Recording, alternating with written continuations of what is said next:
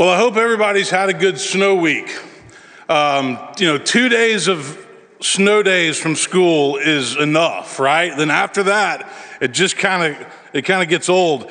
People have said they're having PTSD from COVID because they've been locked back in their house. They're getting back on Zoom, and it's been a fun week, but it's also kind of been a long week.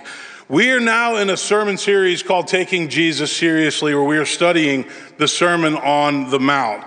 And one of the things that is fascinating about the Sermon on the Mount is that Jesus covers so many different topics in these 3 chapters of Scripture. He talks about being last week we talked about the Beatitudes. Then he talks about being the salt and light, salt of the earth, light of the world, letting our light shine before others. He says, let your light shine before others so that they may see your good works and give glory to your Father in heaven.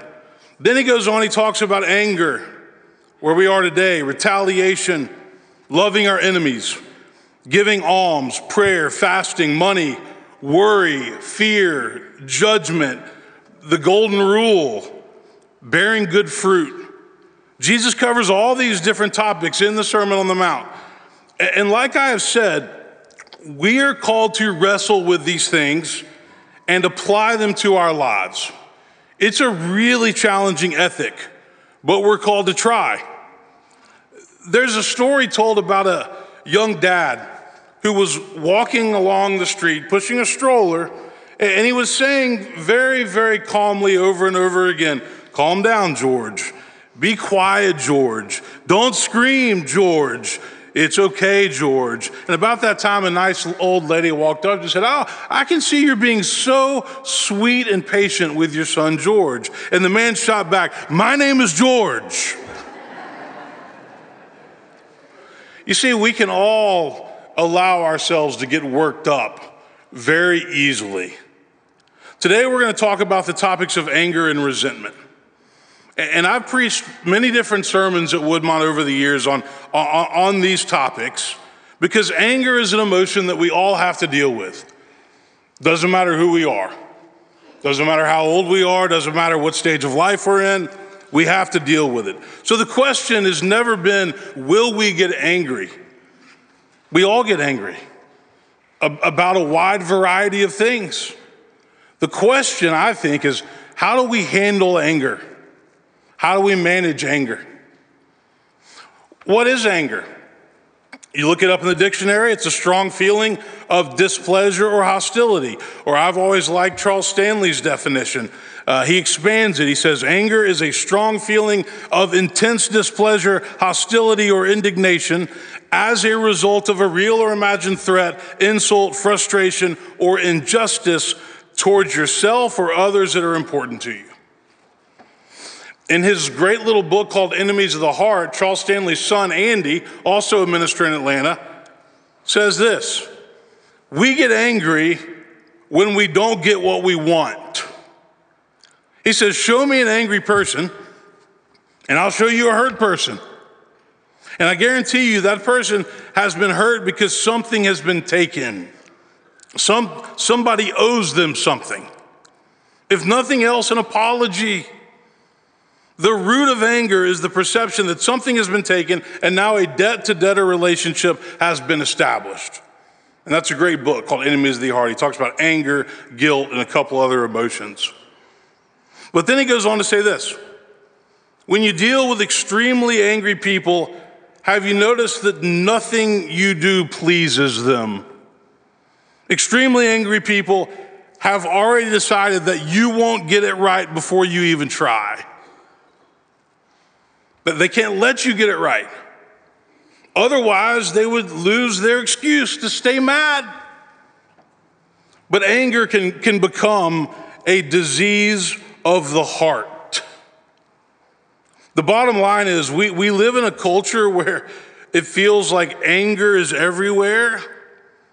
And now that the election season is starting to heat up, it's going to be even more so.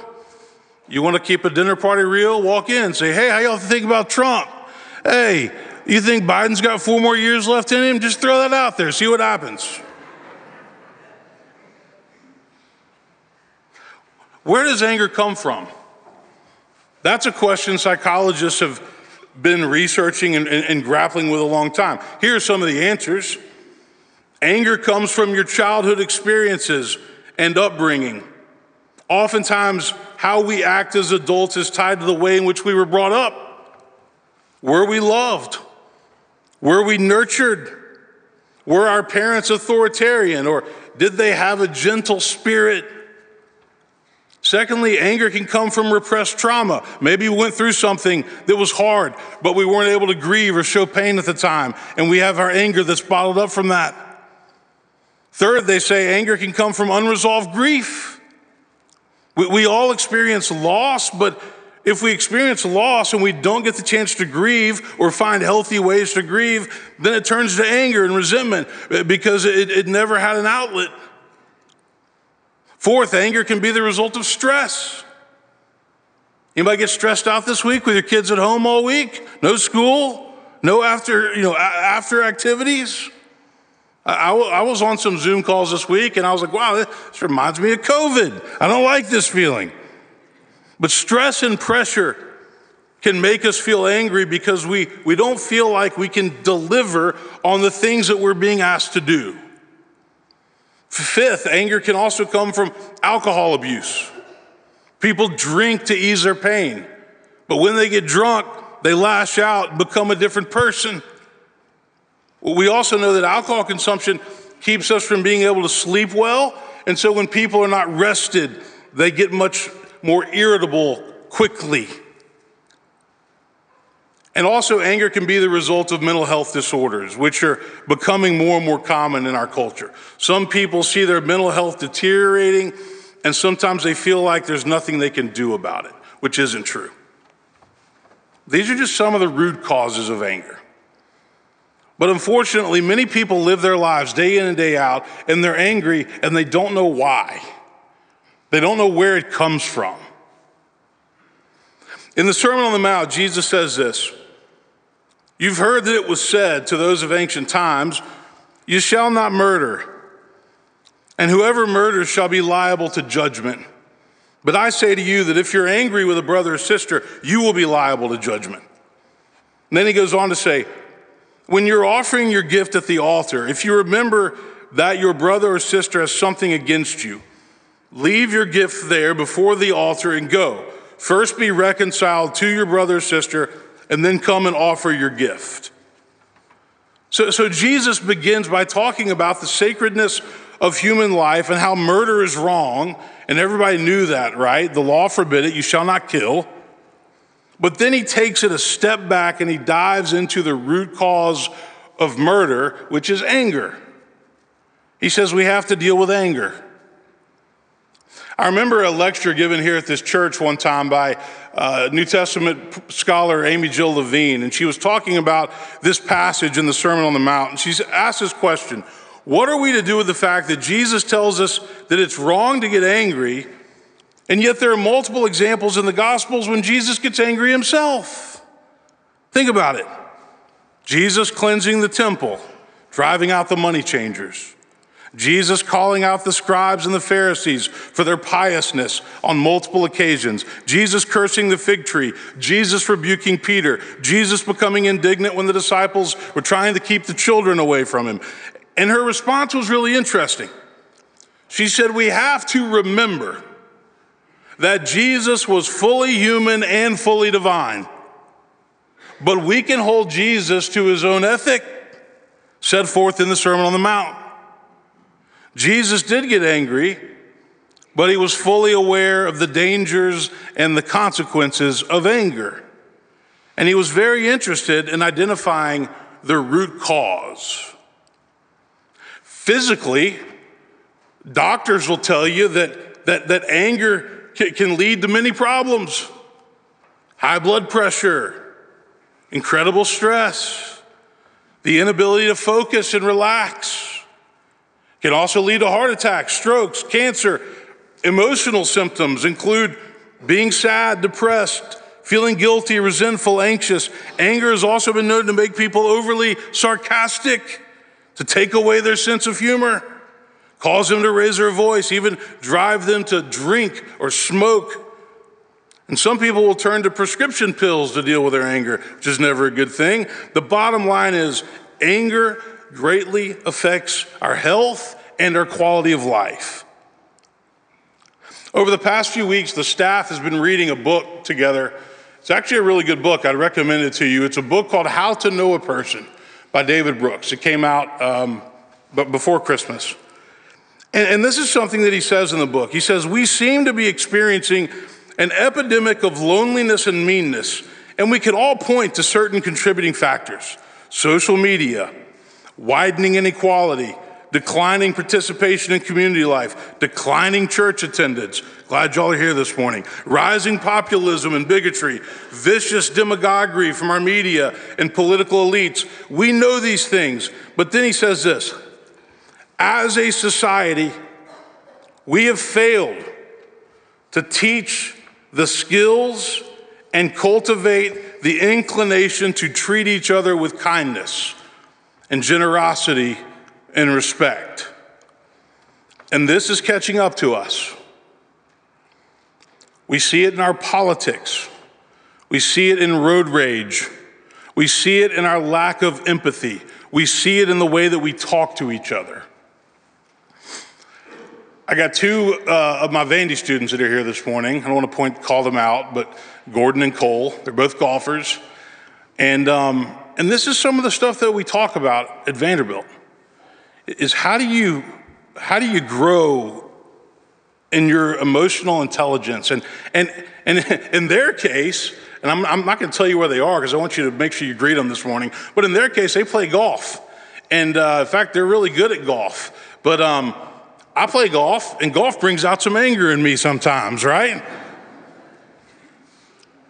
It's a good test for life. Moral formation is what seems to be lacking in our culture. And Brooks says that moral formation involves three basic things. It involves helping people learn how to restrain their selfishness and incline their heart to care more about others. It's about helping people find a purpose so that their life has stability and direction and meaning. And that's what we're always trying to do here at Woodmont, by getting you to discover your gifts so that you can give back and serve and make a difference. And the third thing is moral formation is about teaching the basic social and emotional skills so you can be kind and considerate to the people around you. Pretty well put, right? But as our culture has moved away from moral formation and moral leadership, we have continued to see anger and hatred and resentment rise. And not only that, but people tend to cheer it on, which only makes it worse. So the important question, again, is not will we get angry. I think we all get angry. Some people are more prone to it than others. The important question is, how do we manage it? And how do we deal with it in healthy ways? And so I'll leave you with some thoughts on that this morning. The first thought is this: let's remember that not all anger is bad. We get angry because we care. If we didn't care, we would be indifferent. You know, God has designed us in a way that we recognize when things aren't as they should be. And then God calls us to work as hard as we can to make it right. There's such a thing as righteous anger. It's in the Bible. And usually when Jesus got angry, it's because he saw a situation that he knew wasn't right, and so he addressed it. But how do we address it? That's what matters. We can lose our temper and we can lash out, which we've all done. Or we can work diligently and patiently to create a better situation or circumstance. Again, anger can be a motivating factor, but how we act on it is what matters. Second thought: we need to be careful what we say and what we do and what we type when we are angry. Lots of relational damage has been done in marriages, families, and friendships because people say or do things that they regret. Think about the times when you've lashed out in anger. Didn't you regret it? Think about the times when the moment got the best of you and then you couldn't take it back. Taking time to calm down, to think and reflect is always a healthy thing. Take a breath, take a walk, recognize that you've become too worked up to deal with the situation in that moment. And so anything that you say or do right then might just make matters worse. Jesus talks about turning the other cheek, going the extra mile. Just because somebody does something to you does not mean that you have to return the favor. De-escalating situations when they become heated is always a good idea. Deal with things when you're calm and not worked up, and you'll be glad that you did. Third, find healthy outlets for your anger and frustration. What does that mean? Go get some exercise. Take time to pray so you can calm down. Take a walk. Go talk to a therapist or a spiritual director like we have here at Woodmont. Understand why you're upset. Understand why you're angry, why you're so worked up. That's really important. That's a skill that seems to be missing. People are mad, but they don't know why. We have to know ourselves well enough so that we can recognize when things set us off. And so many people lack healthy outlets for expressing their anger, and so they take it out on somebody who doesn't deserve it and at the wrong time and in the wrong place, and usually that person had nothing to do with it.